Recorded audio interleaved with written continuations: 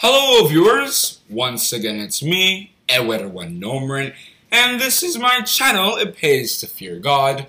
This is where we learn about God, His beloved Son Jesus Christ, and their kingdom purpose, the three most important subjects that we can ever learn about, talk about, or discuss in the entire Holy Bible, according to John chapter 17 verse 3.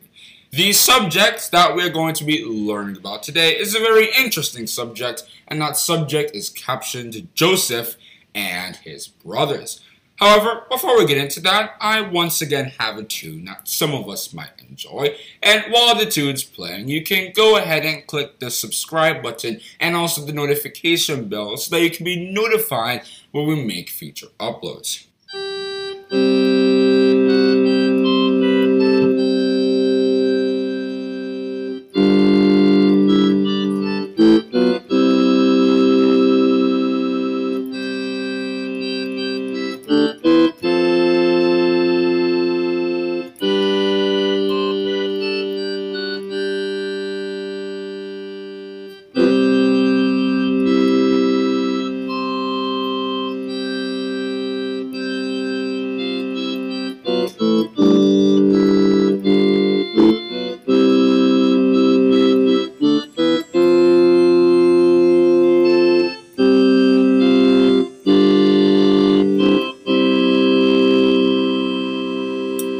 Once again, the subject that we are going to be learning about today is captioned Joseph and his brothers. And I'll be inviting my brother to come tell us some interesting things about this subject.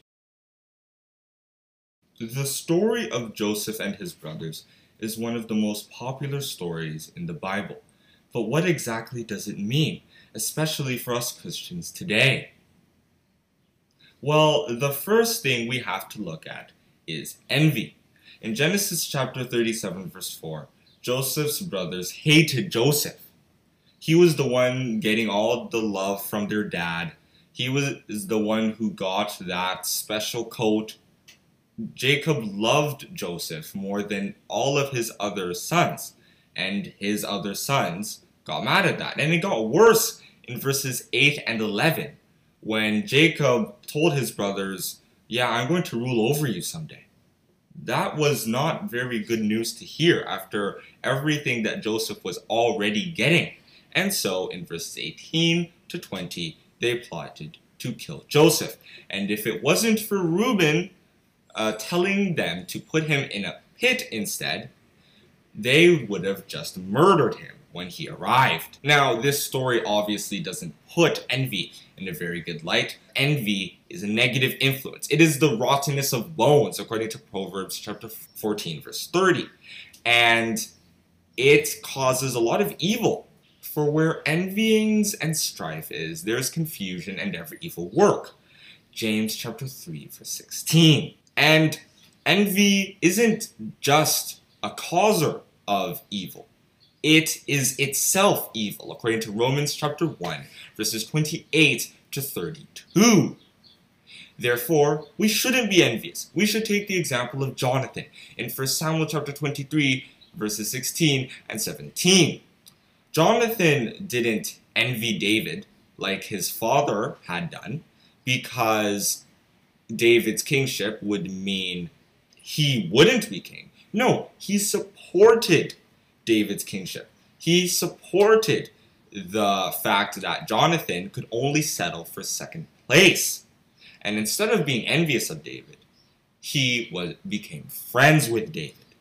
We have to rejoice at other people's successes, according to Romans chapter 12, verse 15, so that we can love our neighbor as ourselves, one of the biggest commandments of the law, according to Galatians chapter 5, verse 14. Now, let's look at integrity.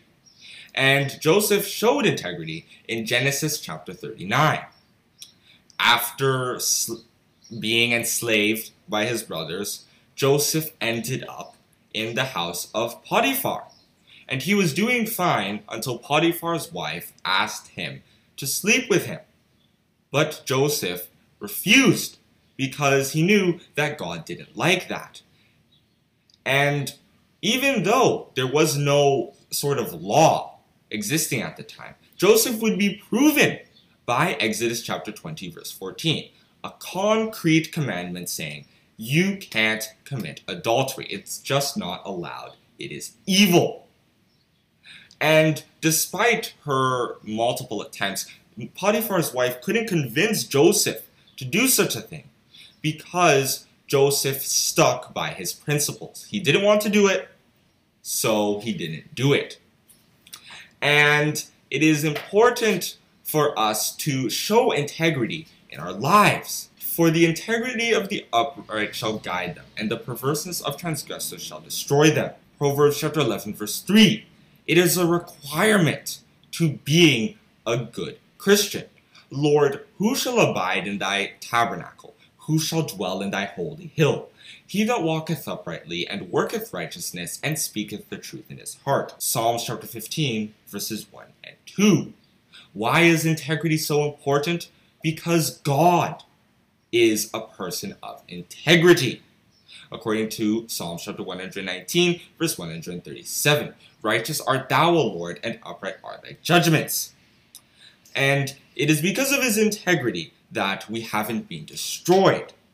According to Malachi chapter 3, verse 6. Because if God wasn't a God of integrity, he would have just seen what Adam and Eve had done and say, oh, these people can't even listen to me. I'm just going to destroy them.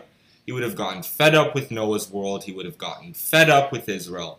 There wouldn't be any faith today because there wouldn't even be humanity today. Now, next, let's look at the idea of reaping what you sow. And this was shown in Genesis chapters 42 to 44. Joseph, when he saw that his brothers were now in Egypt because of the famine that had swept the land, he was the governor at this point, and I'll get to that later, he wanted to have a little fun with his brothers. He said, you guys are spies. You guys are trying to find out the secrets of the land. And if you want to prove that you are not trying to undermine Egypt, you have got to go and bring your brother here, and I'll keep one of your other brothers here to make sure that that guy comes to my palace. The brothers were obviously shocked, and they wanted to get out of it, but they couldn't. They needed food, and Joseph would only provide that food if they could prove that they weren't spies, so they had to go and get that food. This joke was able to work because although Joseph recognized his brothers, they didn't recognize him. They just thought he was some Egyptian dude who was in charge of the food. And eventually, they brought this brother to Joseph, and they had dinner. But as they were leaving, Joseph had planted a cup in Benjamin's sack and told a servant to go run after them and tell them to inspect their bags. And of course, once they found the cup in there, they thought that they had stolen something. They were framed, and they came back to the palace only for Joseph to tell them that since the cup was in Benjamin's sack, Benjamin would have to become his servant. And it was only after Judah's pleas that Joseph finally revealed himself to them. Again, it was all for fun, but his brothers didn't see it that way. They thought in verse 21 that they were getting what they deserved in chapter 42, verse 21, that is, of Genesis. They thought that because they had sinned by attempting to kill their brother and by finally sending him into slavery, they were being rewarded for what they had done. They were being given their just desert. And even though the brothers were wrong, in the sense that Joseph was just playing a prank on them, this principle works in a lot of other areas. Be not deceived, God is not mocked. For whatsoever a man soweth, that shall he also reap. Galatians chapter 6, verse 7. There are consequences for actions. It is a law that governs our existence both physically and spiritually. And the way it works spiritually is that God is able to look at everyone's hearts and judge them. I, the Lord, search the heart. I try the reins, even to give every man according to his works and according to the fruit of his doings. Jeremiah chapter 17, verse 10. But what are these works? What are these rewards? Well, works are simply the combined lifestyle that you've done. All your actions combined. What have you been in your life? A good person or a bad person? If you're a good person, you will get eternal life. And if you're a bad person, you will get death, according to Galatians chapter 6, verse 8. For he that soweth to his flesh shall of the flesh reap corruption, but he that soweth to the Spirit shall of the Spirit reap life everlasting. Galatians chapter 6, verse 8. And it is important for us to note that this life is not in heaven, as I said in my talk, Where Do the Dead Go? But rather, it is right here on earth, according to Psalms chapter 37, verse 11.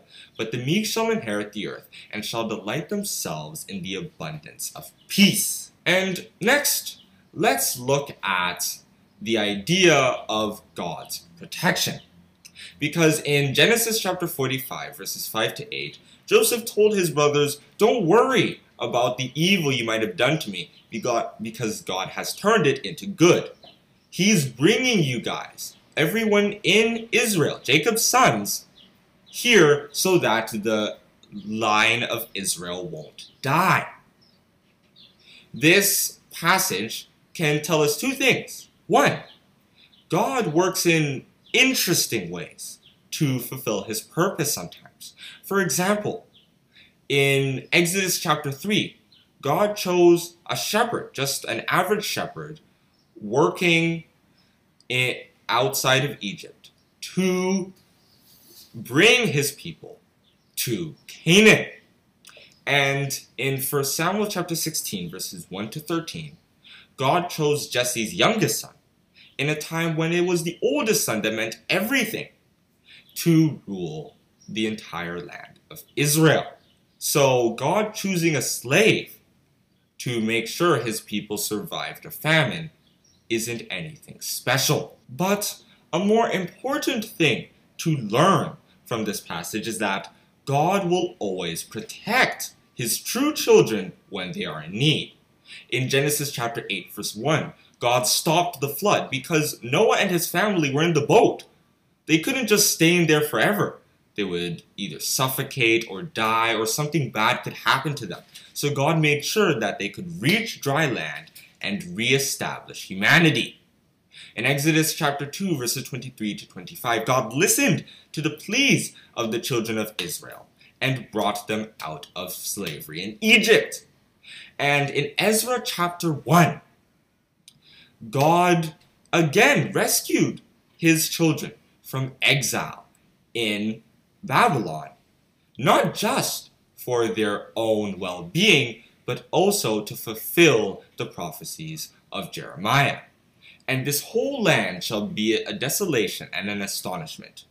And these nations shall serve the king of Babylon 70 years. Jeremiah chapter 25, verse 11. This was where they were to be sentenced to go to Babylon.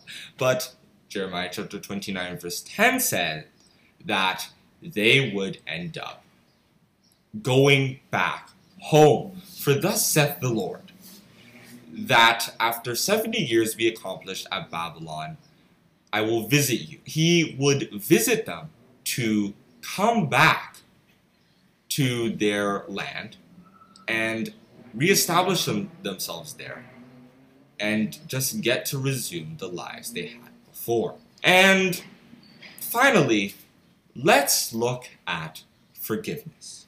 In Genesis chapter 50, verses 15 to 21, Joseph was asked by his brothers, hey, please forgive us. I mean, I know our father's dead, so you have the ability to kill us all, but please don't kill us.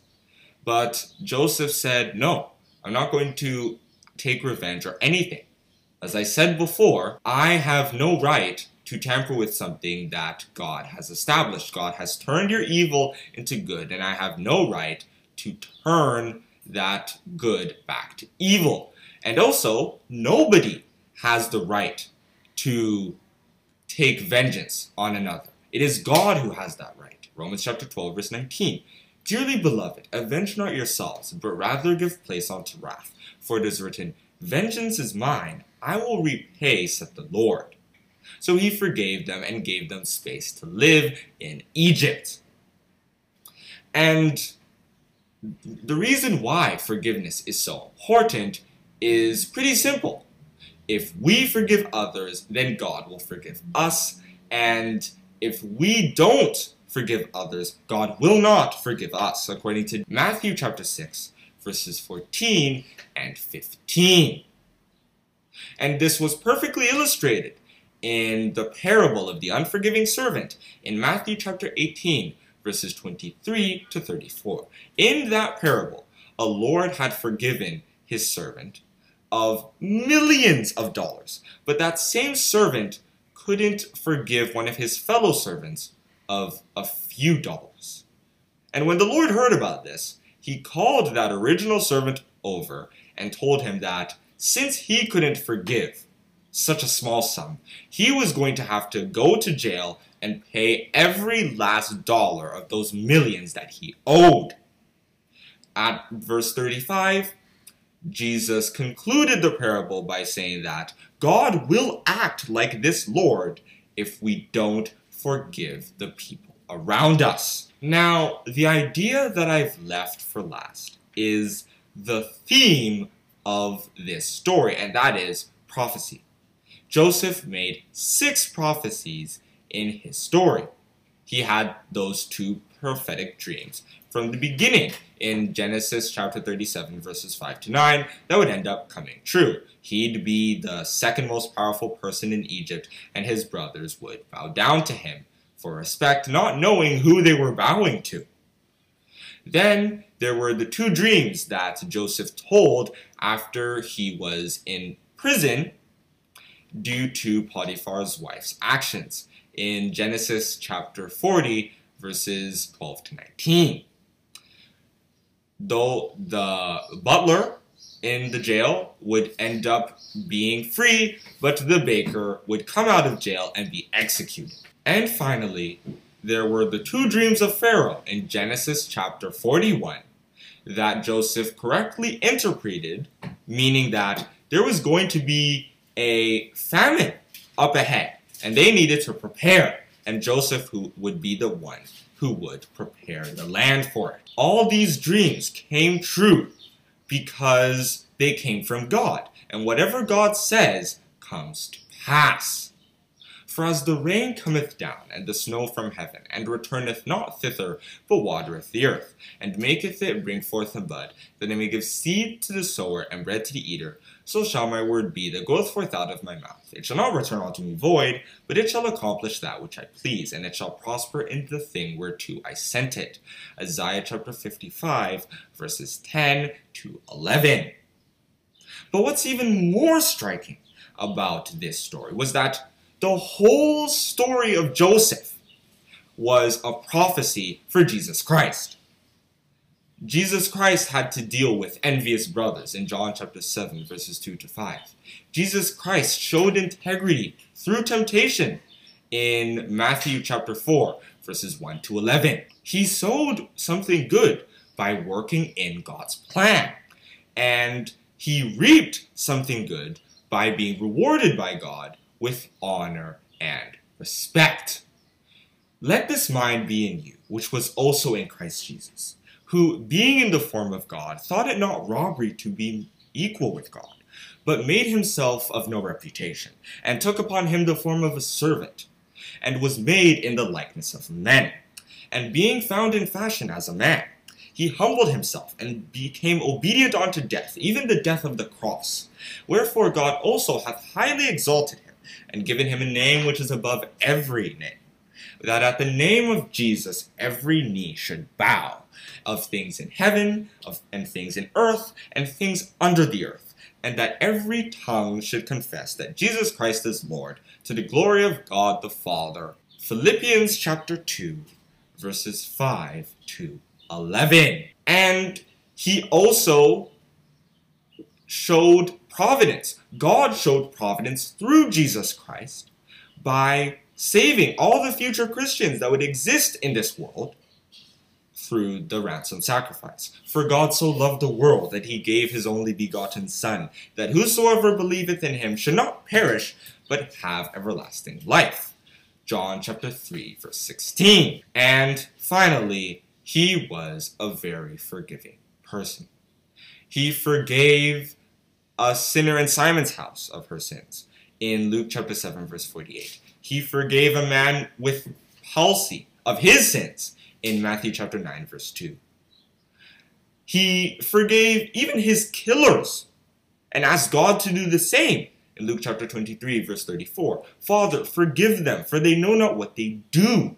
And finally, through his ransom sacrifice, Jesus forgave us of all of our sins, according to Ephesians chapter 1, verses 3 and 7. Blessed be the God and Father of our Lord Jesus Christ, who hath blessed us with all spiritual blessings in heavenly places in Christ, in whom we have redemption through his blood, the forgiveness of sins, according to the riches of his grace. In conclusion, the story of Joseph and his brothers is quite interesting and fun to read, but it is important we understand its lessons.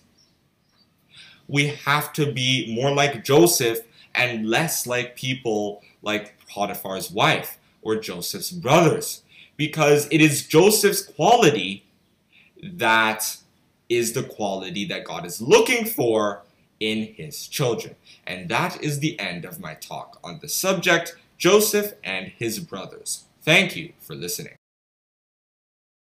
And that, my viewers, is some information on the subject of Joseph and his brothers. We have to understand people who are innocent, scripturally speaking, will never go the easy way out. They have to go through some persecution. That 1 Peter chapter 4 talks a lot about how we suffer for Jesus Christ and God Almighty. In Psalm chapter 59 verse 3, David the psalmist had stated, "For lo, they lie in wait for my soul. The mighty are gathered against me. Not for my transgression, nor for my sin, O Lord." Such people are innocent before God, like Joseph and Jesus when he was on earth or at the time. But because such people are righteous and did not fall because of various persecutions, they were outlets through which other people were blessed. And not only that, but anybody who cursed them would be cursed, and anybody who blessed them would, through that person, be blessed. Like Abraham, because that was one of the offers that God had given him in Genesis chapter 12 verse 3. "And I will bless them that bless thee, and curse him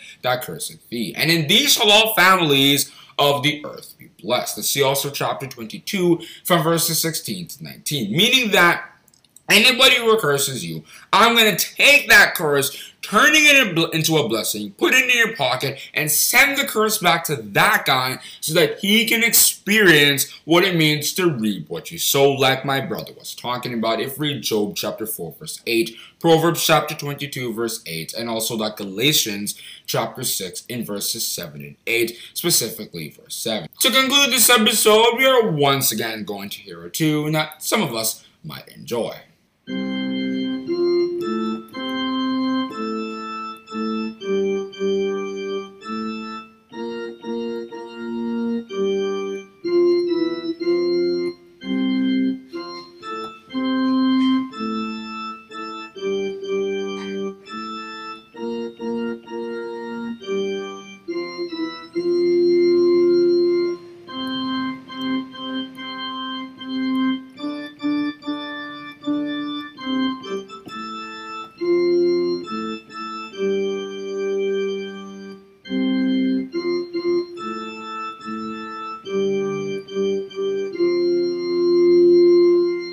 I hope you enjoyed this video. Hope you learned something most importantly. Please try to subscribe, share this video, and click the notification bell to be notified when we make future uploads. Thank you for listening. Oh, one more thing. If you like what you heard today, feel free to share a message at https://anchor.fm/itpaystofeargod/message. Once again, that's https://anchor.fm/itpaystofeargod/message. Hope to hear your wonderful feedback.